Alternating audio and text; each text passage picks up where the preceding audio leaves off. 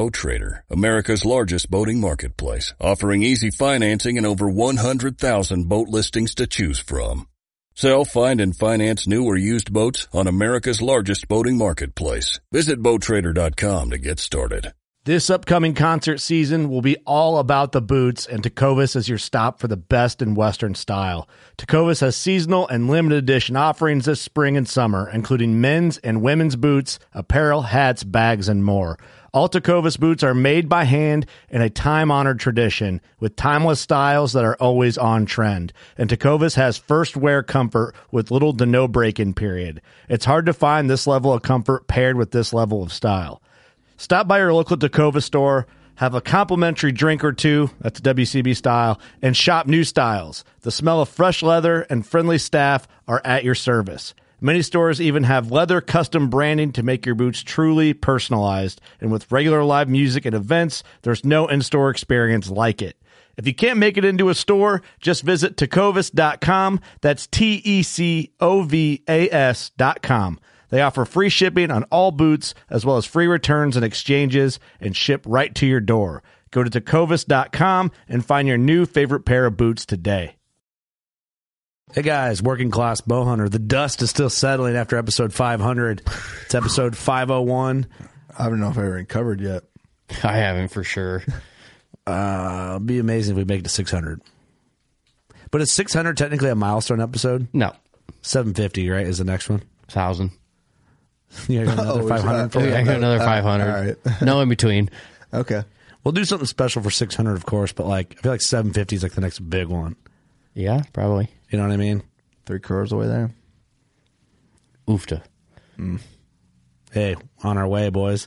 This episode was recorded at the ATA show in the Redline Media Room. Shout out to our peeps at Redline Marketing. They're the best. And shout out to everyone that we hung out with and talked to at ATA. Yeah. This episode was, all the ATA ones are a little shorter.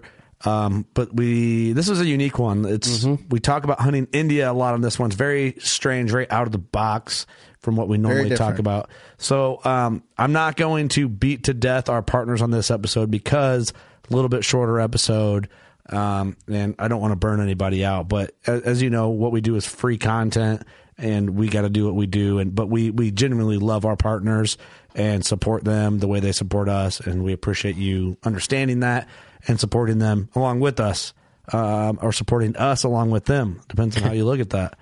What's up? Tomato. Think about that, Doug, you bitch. I'm just kidding. Doug's still trying to process what you just said. Compute. Hooked on Phoenix. Hey, Control Alt Delete. Today, Junior. But the podcast is presented by Elite Archery, the new Envision. Come see us at a trade show. We're giving one away. We might be giving 2 away. One online is what the rumor is too. We'll give one on the way at the shows and one away. Giving it away. Getting it away. Free. Code WCB Elite Archery. Big time supplemental feed and food plot seed. Top tier. Joe Humphreys made feeding deer cool again. Or made it cool. I don't know. Or did we do that? We did it, yeah. Yeah, we did that. We did that for him. Yeah, we just say Joe did it, so it looks like we did our job. We actually made Joe cool, actually, too. Yeah. That's true. That's true. That's very true. We gotta wear those socks we did for sure. We won't talk about those yet.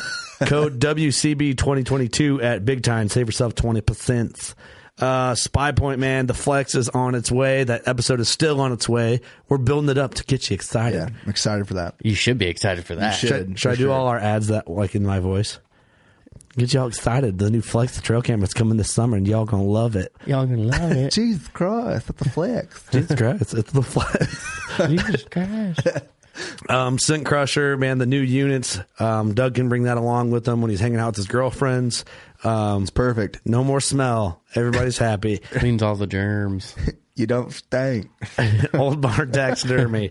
Man, okay, we got to get some we got some good photos of Ross's bug. Like Ross, obviously, if you're telling from these episodes, it's the most recent thing we've gotten back from Old Barn. It's just on another level. The best recent, probably the best we'll see from recent. It's just the biggest piece of art you could have as a deer hunter, right? Like, unless you got like 2 bucks fighting, that's the only way it could get crazier. But just like it makes a statement, it's jumping over the fence and landing, and it's just right in your face when you're at Ross's Club 200. Camo Fire, man. Here, let's pull up Camo Fire right now. This is my favorite part. I just like doing this. Make sure you go incognito.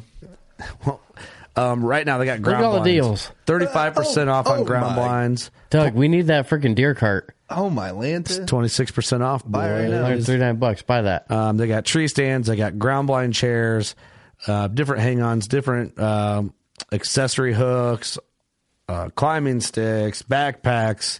30% off, Safety 35% harnesses. off. So these will time out, and they're getting close to timing out here in the next 4 hours, and it'll recycle to new deals on camofire.com.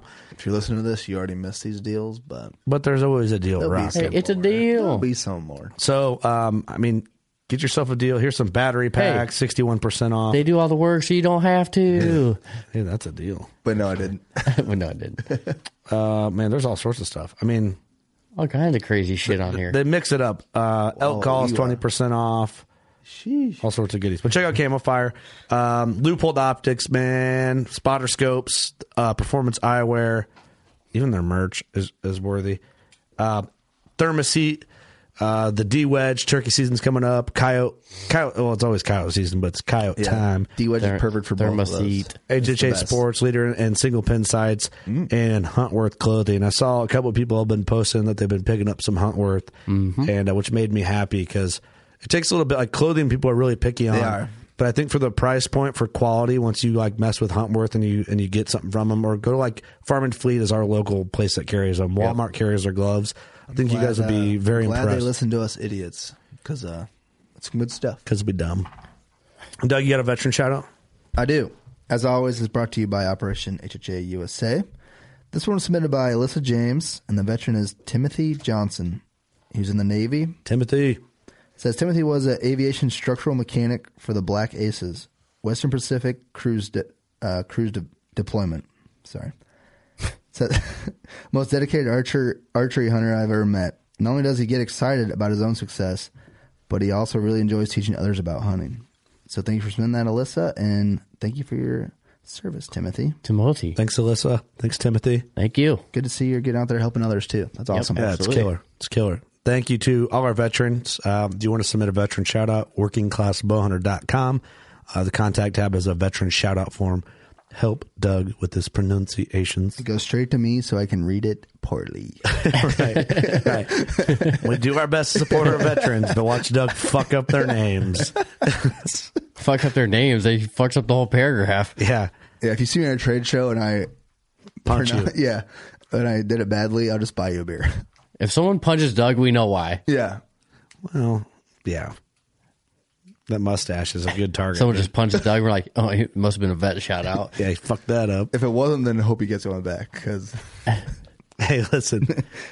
It's not your fault you're dumb. And nobody should punch you for that. Not his fault. He can't read. I'm an engineer, damn it.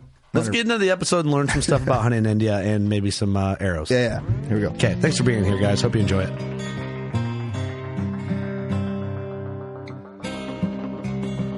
I'm Chase Rolfson with Rubline Marketing.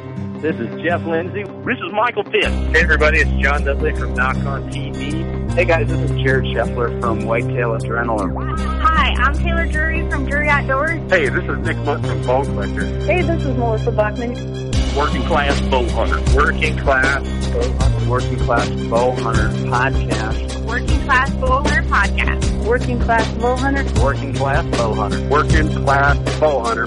You're listening to the Working Class Bow Hunter. That's right. This is a podcast for Billy Joe Lunchbucket, the working man, just like me and you. My name's Travis T-Bone Turner from the Bone Collector. Thank you for tuning in. Nobody pushes the envelope like Working Class Bow Hunter. It's really, really not that good.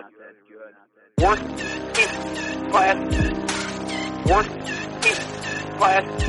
All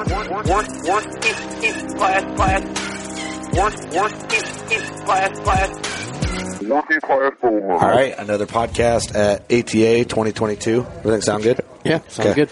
I got my headphone amp all screwed up, but we're moving right along. This is our, I don't know what podcast, but Third we're or doing. fourth? Yeah, third or fourth, but we're kicking away. Kurt Geyer here. Eric Common.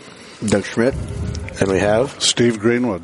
thanks for doing this. You bet. Victory Archery. General Manager of Victory Archery. Appreciate your partnership, man. It's been good. We've been putting some Victory arrows through some stuff this year. Right. And, That's good to hear. Yeah, we've been trying to put them to work. Oh, I mean, the last 4 or 5 years, actually.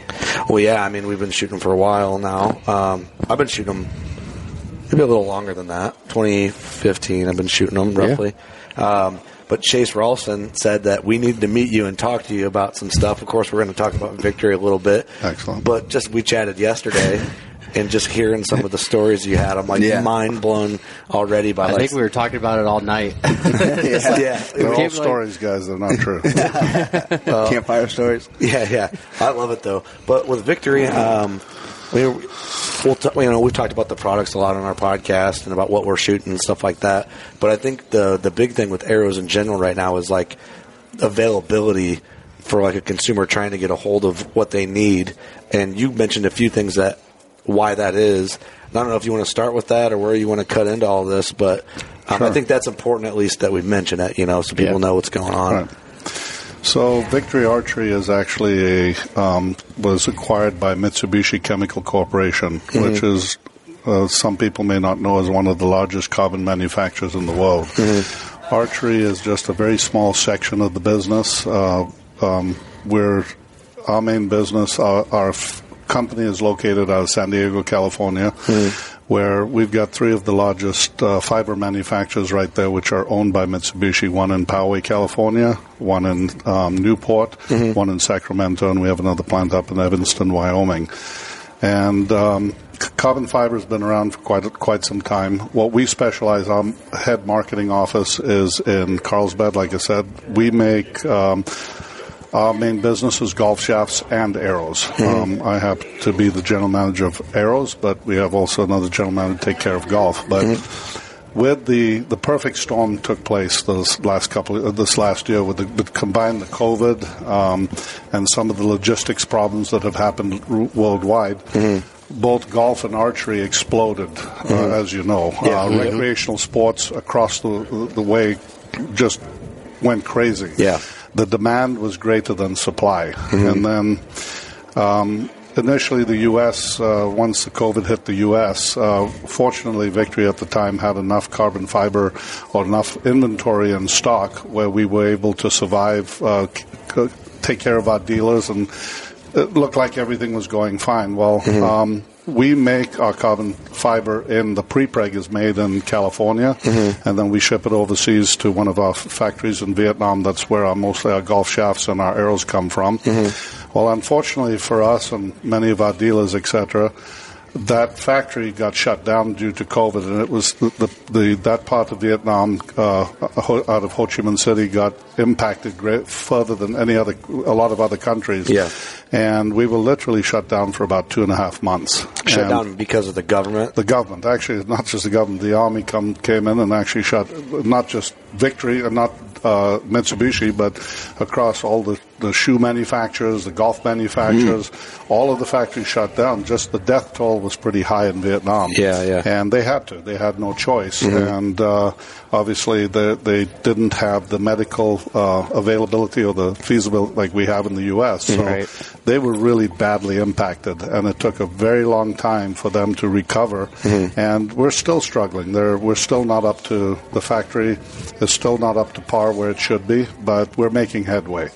And so, like many companies in the United States, you're going to find that a lot of companies, especially in our industry, looking to bring work back to the United States. And we're actually focused on that in a big way.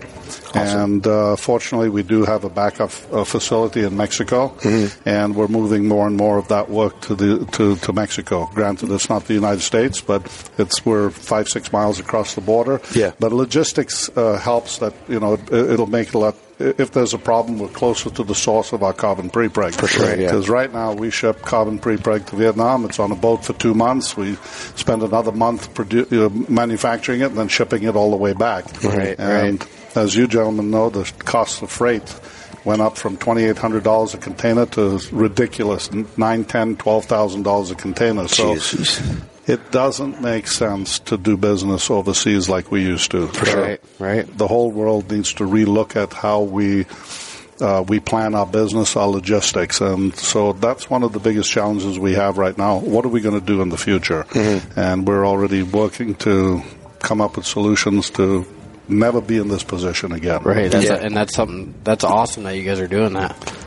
Yeah, you have to. I think it's like waking a lot of people up. It's like, man, certain things that made more sense to do overseas. It's like, well, we need to be, I guess, you realize how, like, we're not really that self-sufficient when it comes to, like, manufacturing a lot of things. Right. And, you know, you hear a lot more about it when we're at shows like this, when you're talking directly with companies about, like, supply and just what materials they can't get and delays. And a lot of people we talk to here are like, yeah, all our stuff's sitting on a boat somewhere and we can't get it. So it's like, man, it's just crazy to even think that we're in this spot. Well, if you look at if you come to California at the moment and you looked out on off the West Coast, you'll see it looks like we're being invaded, even though the COVID is somewhat diminished compared to what it was a year ago. It looks like an armada out there with ships for miles and miles that have been sitting there for a long time that haven't been unloaded. And no kidding. It's a serious problem. So not only do you have the lead times getting product from Asia, but once it gets here, trying to clear our docks has been a major, major problem. There's a lot of it just like the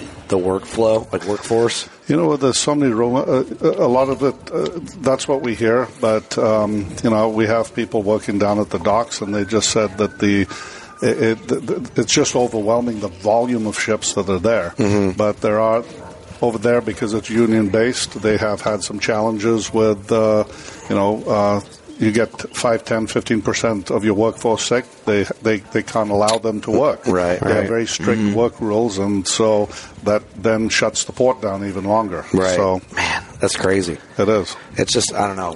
Where's every situation? Yeah, where's the light at the end of the tunnel? Yeah. You know, but, well, it's cool. You guys are basically tackling it as best as you can while you can to make sure you're not in this situation.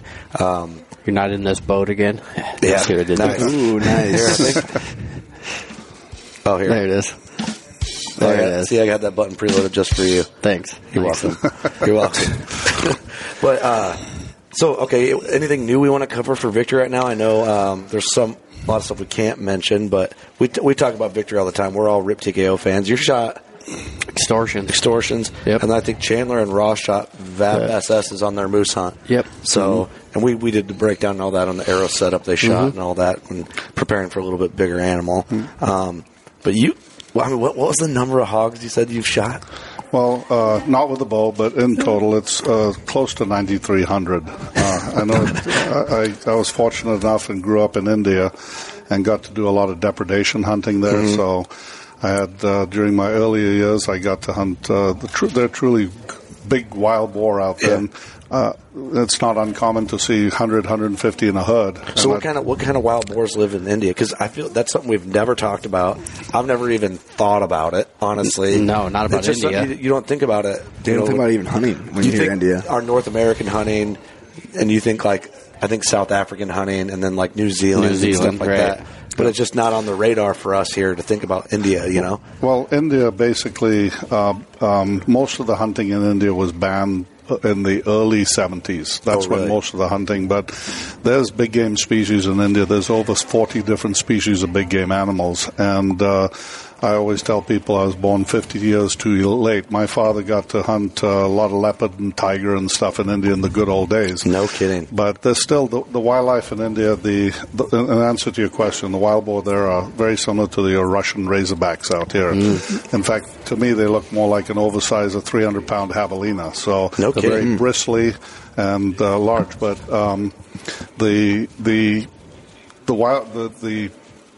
most of the farmers out there, a farmer may own an acre or two of land, and if you have 50 pigs come in one night and eat his peanut fields, they'd wipe him out. So you're done. As a 10-year-old or 15-year-old kid, I used to be out there with a spotlight at night shooting pigs, and it was not uncommon for me to shoot, over 100 hogs a night. No kidding. The good news is they all got eaten. It wasn't wasted. Even though most of the population in India are Hindus, they don't eat beef, but they do eat pork. So, and so nothing got wasted, and the villagers appreciated us, shooting hogs for them, and and I enjoyed going out chasing them and shooting them, so it was pretty fun. But we've got axis, like you guys hunt axis deer in Texas. The axis deer originated from India. I didn't know that. And like the axis deer that are on Hawaii, those were actually a gift to Kamehameha from the royalty in India at one of the Maharajas, and that's how axis deer ended up in Hawaii. Oh, that's crazy. I didn't know that. So the axis deer, what you refer to axis deer, is actually called a chital. Or a spotted deer. We call them spotted deer in India, and as you know, it's some of the best meat you'll ever eat. Yeah, I've never had it, but I hear that over and over. It's excellent. It's if you're ever going to eat some raw meat, that's about as close to raw as I would eat. It's really unbelievable. So hunting is still illegal in India? Hunting has been for many years illegal. The hunting that I did during my early childhood was done on what they call pata land. Friends of mine owned coffee and tea estates, and they had the right to protect their crops, etc. So I was able, and actually, in my earlier life, I lived up in the Nilgiris in a hill station, and there was still hunting available. We were hunting samba, which is like your elk. Axis deer was open at the time. Black buck, chinkara, four-horned antelope, mouse deer. We got hyena, we've got leopard, we've got elephant, we've got sloth bear. There's some amazing. There's little mouse deer. It's like a little bit bigger than your jackrabbits out here. It's like a chihuahua. Yeah, and they're deer. Pardon? They're a deer. They're species? little deer. Yeah, they're tiny little. They stand about like spikes. Yeah. I've seen them before. Then we've got one called a barking deer. It's similar to the munkjack. And that was my first big game animal. I think I shot when I was 6 years old. So no kidding. I got to.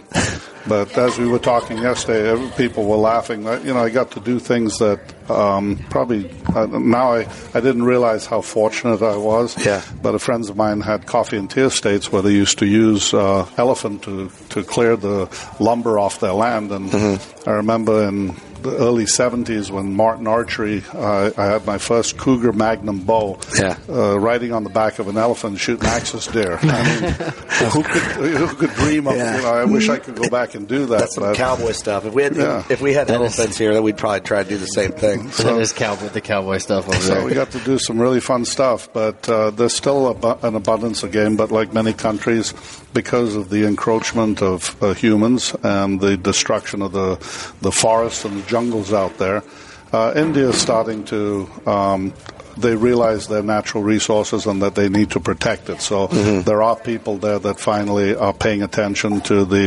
just the betterment of wildlife. So they are trying to prevent people from agricultural, and it's a mean cycle because as the people encroach, the animals get pushed back, and then eventually when they do clash, the animals end up losing because they end up shooting the animals or poisoning them or eradicating them in some form. Right. Do you think hunting will ever come back? In India, doubtful, and it's doubtful, and just politics. It is because there's actually great opportunity there, and I think like Africa, they could have adapted the hunting in India to have money come into the country and allow people like from America to go hunt or Europe. But unfortunately, it's been closed so long, and the mindset there, I don't see them opening it up. Which is a shame. 'Cause didn't you? I'm ignorant to religion, especially over there, but everything's a god. I think you mentioned that briefly yesterday. Correct. Yeah. There's over 200 religions out there, and so you've got Hindus, Muslims, Buddhists, Christians, Catholics. You've got you name it, everything. But there's a lot of in a lot of the religions there. For example, monkeys are considered a god. The Hanuman was a god of one of the in the Hindu religion. So cows, as you know, are sacred. So there's. The monkey population is definitely well protected there because of their beliefs. So, how do you feel about monkeys?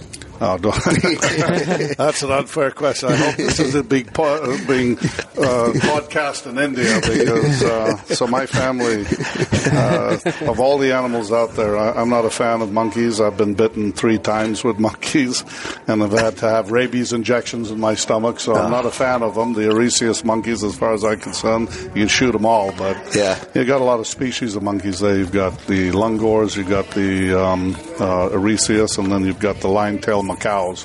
And neat, but we used to grow popcorn in India, my family did, and these bands of monkeys would come in and raid, and it was my job as a young kid to go out there and eradicate a few of them because they were causing such a destruction. And unfortunately, some of the monkeys that I eradicated weren't quite dead, and I got bit. Not once, not twice, but 3 times. So. And you said for every time you get bit by a monkey, how many shots do you have to get? See, back then, rabies injections were 21 shots in your stomach.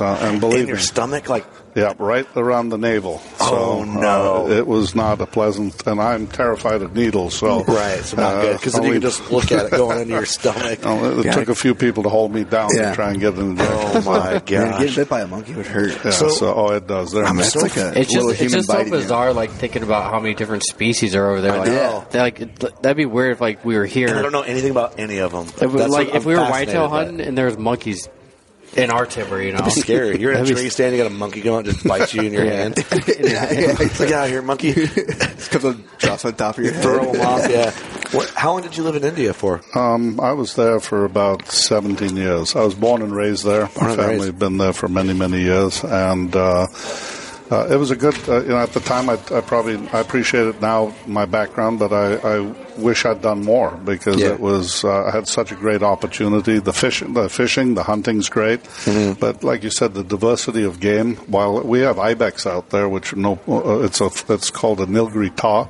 The trophy is not the horns, it's a little bananicle, but it's the trophy is called a saddleback. The old males have white saddles on their back, and the width of the saddle is how the trophy was determined. Really? That's pretty cool. Ibex are crazy-looking animals. Those are the ones that you always see on, like, the crazy cliffs that are standing on the side. Very similar to your, I'm trying to think what would be... They look very similar to... Not the Bezier ibex, but some of the ones you have in Spain. But the trophy, they definitely don't have the horns like typical ibex. I'm thinking of the Spanish ones. That is what I'm thinking of. Yeah. So you lived like 17 years. So what'd you move out of India for, or where'd you go from there? Basically, I was becoming a bum. All I was doing was hunting, and so my choice was either move to California or to England because I had family here. Oh, okay. So, but I transferred over. I came over on a soccer scholarship and played soccer for one of the clubs in Los Angeles. No, that's fascinating. Awesome. It's a fascinating life. And we have to do follow-up podcasts. I have so many questions. Because I'm going to think of stuff like on the drive home from the show, and I'm like, we got to call him and do another podcast. Yeah. So I want to know about tigers and leopards, man, because I just got off a mountain lion hunt, and I'm like still like mind blown by that because I've never seen a mountain lion in person. So then when I see one, I'm like, that's a real thing. Like, that's scary, It's cool. It's fascinating. They're beautiful animals. Cat. Like a tiger. So I can tell you the tiger and leopard situation in India was kind of it's a soft spot for me because I remember being in camp with my father where during the mating season you could hear the you could hear the tiger and the leopard. And so I came in right at the tail end when things were starting to die down. But what happened in India, tiger hunting and leopard was legal to hunt.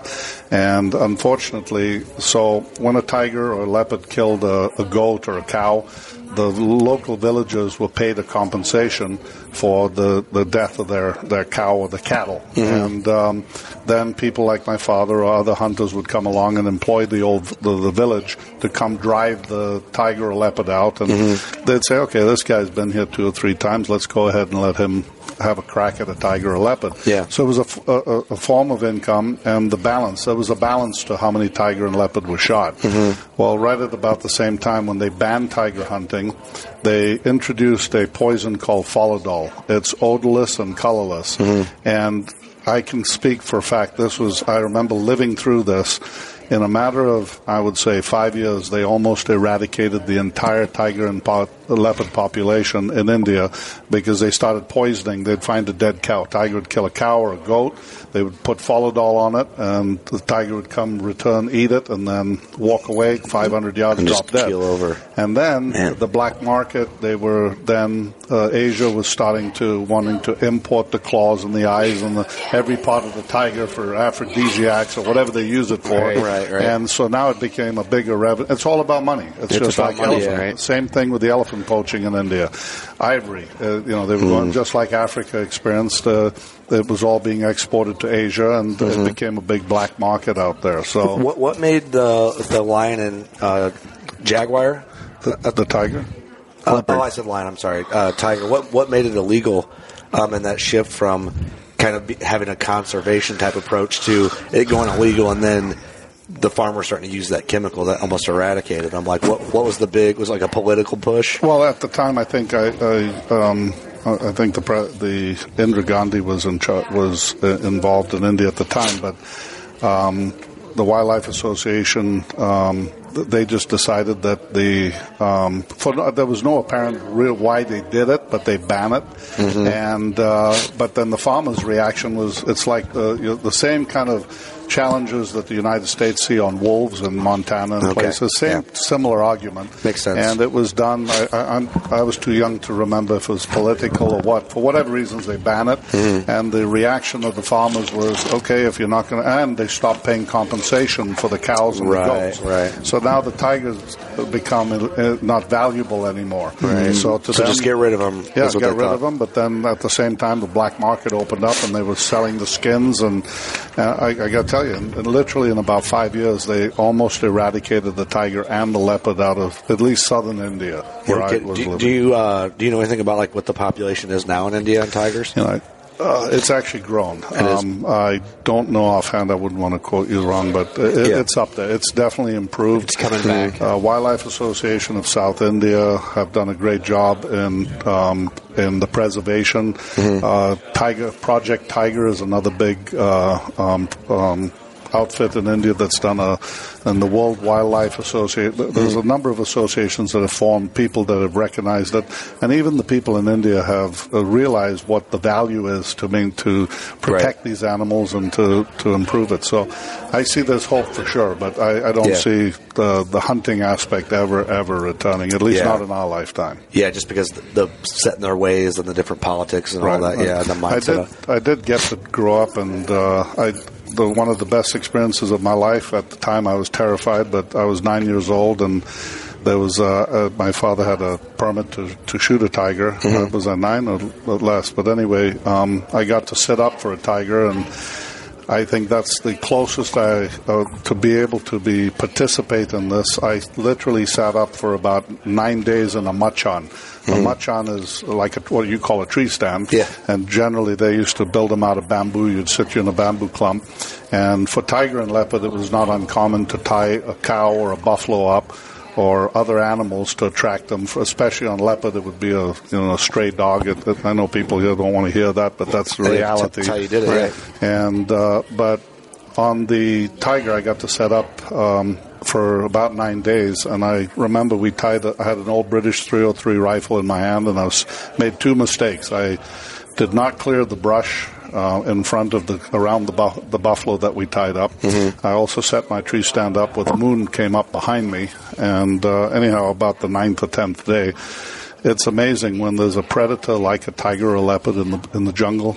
You can tell where they're at. The peacock start screaming. The monkeys start, and they follow. The monkeys will follow the tiger or leopard and let you know exactly where they're at. Really? And the chital or the axis deer, they start barking, and the whole jungle comes alive. It's the most incredible. They're letting everybody else know there's a tiger. It's incredible. I don't know how they ever get around and kill anything because every animal's on pointing out exactly where they're at. But, we need to train a squirrel to do that here for whitetails. Exactly. Barking they do it to us, bark at us. Yeah, bark at us. Wow, that's amazing. So you pretty much know. So I was sitting on a fire line, and I was watching the buffaloes getting really anxious and pulling the rope, and I looked over to my left and everything. I was watching both sides of the fire line, and it was just going dusk, and I remember looking over, and it looked like 1 second he was not there, next second here's a full-grown male tiger sitting about 90 yards away from me, like a house cat, just looking. He's beeline looking right at the buffalo. Sitting on his butt. There was what we call a gully or a ditch. And from a sitting position, he jumped right across. It was like 27 feet to get across this ditch. And he comes in full charge at this buffalo. I'm sitting up there. I've got a light on the front of my rifle and stuff. And he hits this buffalo and flips it behind the tree. And he broke its neck instantly. And so I raised my rifle up, an old British 303 with a rifle. I looked through, and all I could see was the back end of him, his big genitalia. And to this day, I should have squeezed the trigger, but I didn't. I flinched, and I looked down. And to this day, I remember him looking up, and that whole, tiger burning bright, the bright red eyes. The moon was coming up behind me, and he was laying behind the dead buffalo now, and I could see his. And I put the scope up to try and shoot him, and he was gone in a second. But it was an experience I'll never forget. You'll never forget that. And actually during the 9 days, another monkey experience, I'm sitting there. They literally tied a chair up in the tree, and I'm sitting there minding my own business, waiting to try and hopefully shoot a tiger. And all of a sudden, you get the sense that something's right there. Well, I used to have a shikari sitting next to me, a tracker, and I don't know how that thing got there, but I was sitting up there, and I look around, and here, from you to me, foot across, here's a damn monkey sitting in the same chair. And you talk about almost falling out of the tree stand. I bet. Scared the heck out of me. And then have elephant come up and eat out of the same tree you're in. That's not a good experience either. So scary as hell. Dude, that's the thing, we got it made in the Midwest. Are elephants mean in the wild? Pardon? Are they mean? You know what? They're not mean. There's a certain. This is a funny story. There's the elephant and bear. To me, are some of the most unpredictable animals. Obviously, I don't have the experience like some of these guys in Africa that hunt elephant, and they can tell their demeanor. But I've been seriously chased by elephant on at least a half a dozen times. But the one particular time of year, in India, there's a fruit called a jumblum. And it's got 95% alcohol in it, and it's one of the most fun times to hunt. I might start eating fruit a little more. Hey, so that's right. What happens is it's funny because the monkeys eat it, the pigs eat it, the axis deer, they can't stand up. They eat it, they gorge themselves on it. It's like the mango season, but they eat this jumblum. And you can tell who the happy drunks and who the cranky drunks. The angry and drunks. Elephants are generally the cranky ones. Oh, boy. Yeah, go figure, right? Yep, and it's usually that time of the year that if there's going to be people killed by elephants, it's usually during that time frame. Really? No, dude, this is another planet. I don't know any of this stuff. This is a drunken elephant bar fight. This is fascinating to me. So there's just monkeys are fighting elephants? There's just a fruit that gets all the animals drunk. You have drunk elephants. And you're watching the monkeys. They try to climb up. And they're like human beings. They just drop them. Can humans eat this? Pardon? Oh, you can. Yes, it tastes terrible. It's not good. Oh no, it's not good. Terrible. But the animals love it. The axis there, they're stumbling around. It's the funniest thing. And it's only a very short period of time. But the animals know when the fruit is ripe, and they eat it. But it's fermented. And and they literally they're drunk. But the elephants are pretty. It's kind of like a rut. They only get to do it one time a year. Just have a party, man. Right? Just one big party every year. What kind of tigers are out there? It's like Bengal tigers? They're the Bengals, right? Yeah. Right. Man, that is so crazy to me. That'd be nuts. So the Bengal tiger is, they have the Bengal, and then they have the leopards, they have scrub leopards, and then they're pretty good leopard, similar to those that you'd shoot in Africa. Yeah. And then I did get, they have the a lot of leopard are referred to as a panther in India. We also have the black panther, and I was able to. I've seen 2 or 3 of them in India during my lifetime, which we hunt in an area. We used to hunt in the Nilgiris, which at the time was legal. It was we were hunting samba, and it was on a couple of occasions I got to watch a black panther hunting samba in India, and it's a pretty amazing animal. Kidding. That's incredible. Do you ever go back to India to visit? I haven't been back. My mother still lives in India. I haven't been back in many years, but I should go back. I miss it, but because the hunting's no longer there and you can't legally hunt, I don't have the interest. It's still a beautiful country. I love it. It'll always be home for me. But for sure. when I came to the United States, I was and obviously England wasn't a choice, but learning, I've had as good as experiences here in the United States as I felt I had in India. I've done probably as much hunting here as I have done in any other country. That's amazing. What was your first hunt when you got in the States? Pig hunting. Pig hunting. Funny enough. Because that's what we talked about. Is like California has, because when we think hawk, because we're Illinois, Iowa, we think hunting pigs. Simple-minded people. Yeah, simple-minded people. We think Texas, Oklahoma, right? The southern type states. We don't. It's rare we think about California. Well, really, where we're at, we don't think about California for hunting, right? Just because it's so far away. And, we're Wyoming, Colorado, correct, some of those states. So, but if you look at what we have, California, the pig is probably one of the most, I believe it's the most sought after big game animal in California. And, we've got antelope, we've got black-tailed deer, we've got bighorn sheep, we've got tule elk, we have really big bear. We have really big bear in California. Black bears. Yep. And they ban dog hunting in California, and there's no baiting allowed. So the black bear population has exploded. The unfortunate part of California is they also ban mountain lion hunting. Yeah, that's been in effect for a while now, hasn't it? Since the early 80s. I was actually... Oh, that long? I didn't know that. And actually, it was banned, and they opened it. It was in the 70s, and they were going to reopen it in the 80s. And I actually happened to draw a tag the year that they opened it, and then 2 days before the season started, the anti-hunters managed to shut it down again. Wow. Is that just that's a purely anti-hunter political thing? That's my guess. Yes. Yeah, it seems that way. With California, Well, right. But, man, can you imagine? There's got to be some monster mountain lions out there, just some giants. There's not just monsters, but and again, this is my opinion, they've definitely depleted the deer population in California in a big way. Oh, yeah, because my buddy who runs the outfit in Wyoming where I went and killed my mountain lion, he said roughly they'll kill about a deer a week. Oh, I believe that. Which is insane. Because when I shot, he's like, "Hey man, you saved a lot of deer and a lot of deer elk. a week." Yeah, that's absolutely insane. But the pigs are pretty big in California. They have the population has exploded in the state of California, and it's cyclical with the pigs in California, depending on the drought. We've been in 7-8 year drought conditions, but right now they're at their peak. We've got more pigs, at least some property that I have between Los Angeles and Sacramento. It's just loaded with pigs right now. Really? And it's with a bow and arrow to hunt a pig is a lot of fun. I can imagine. That's I got to do that one time in my life. Yeah, I've been to California just a couple of times for work. I wasn't out there to hunt. But yeah, to go out there with a bow and just try and you don't even think it like when we think hunting, you don't even think California. We just don't. Yeah, we just don't think about it. But man, we're at the Victory arrows soaked. I bet you. I mean, can you imagine just shooting pigs, arrow after arrow after arrow? So, it's not as it's a little more controlled in California, like everything else. Not like Texas, where you can just whack and stack. But gotcha.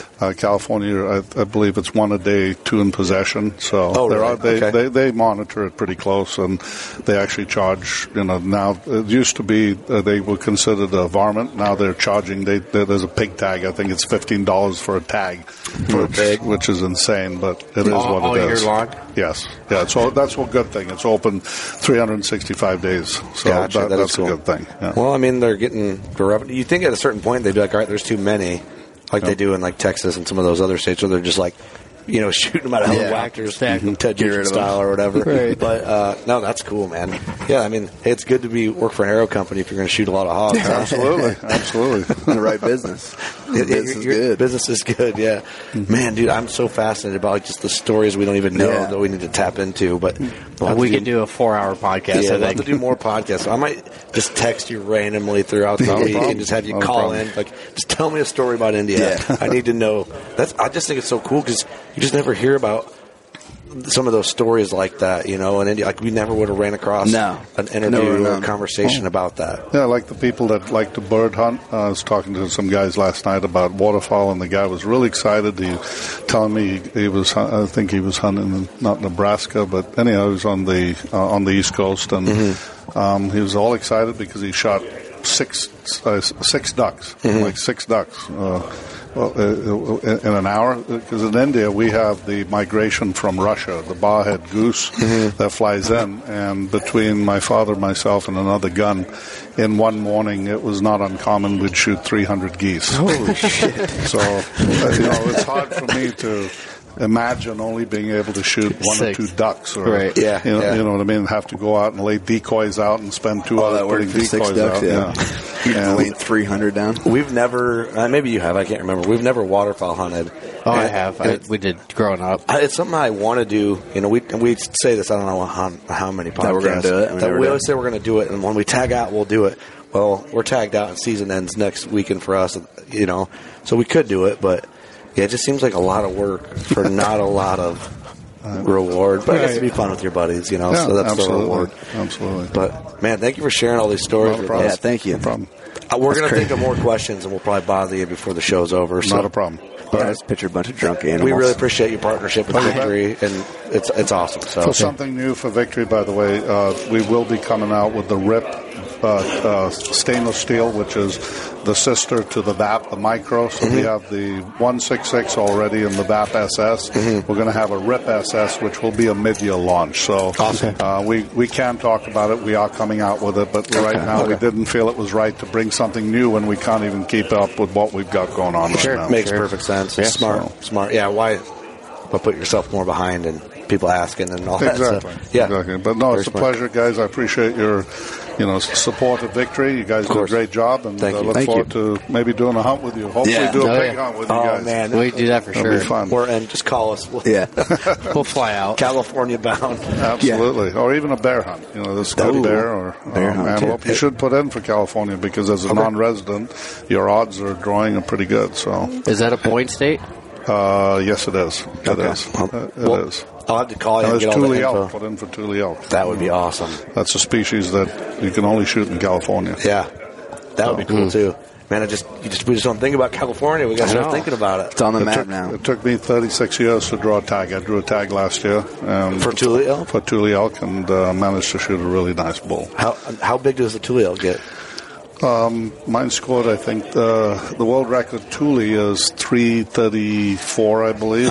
But mine was a 7x8. He scored, I think, about 309. Pope and Young on it's like a 280, but it's great hunting. I hunted on a military base, even though I have elk on my property. I can't draw tag on my own property. Really? But a military base, it's well run, that's one thing the Game and Fish have done a great job of maintaining. The Thule elk have exploded in the state of California. Good. And I think more so the lions haven't quite got figured out on the elk, on killing the elk. But the population on Thule, on my property 30 years ago, we had 50. Today I probably have close to 2,000. No kidding. And there's some really good bulls, really, really good trophy bulls. Awesome. Good hunting. So, but the tags are limited. But as non-residents, you guys have there's a pool that you can put into, which most people wouldn't think of. No. Yeah. I'll cut that part out. We got to cut that part out. You can't be saying stuff like that. Don't be telling us lies. We'll cut that out. So, it's amazing.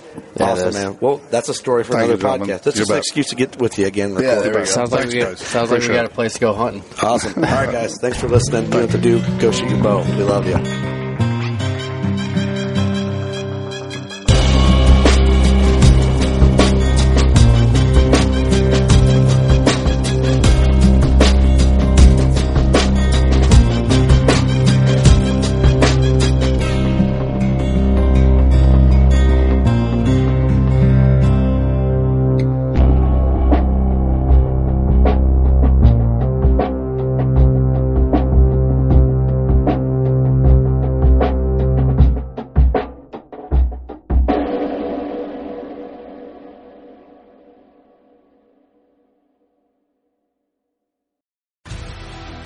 Succeed, you want to fish, you want to be one of the greatest.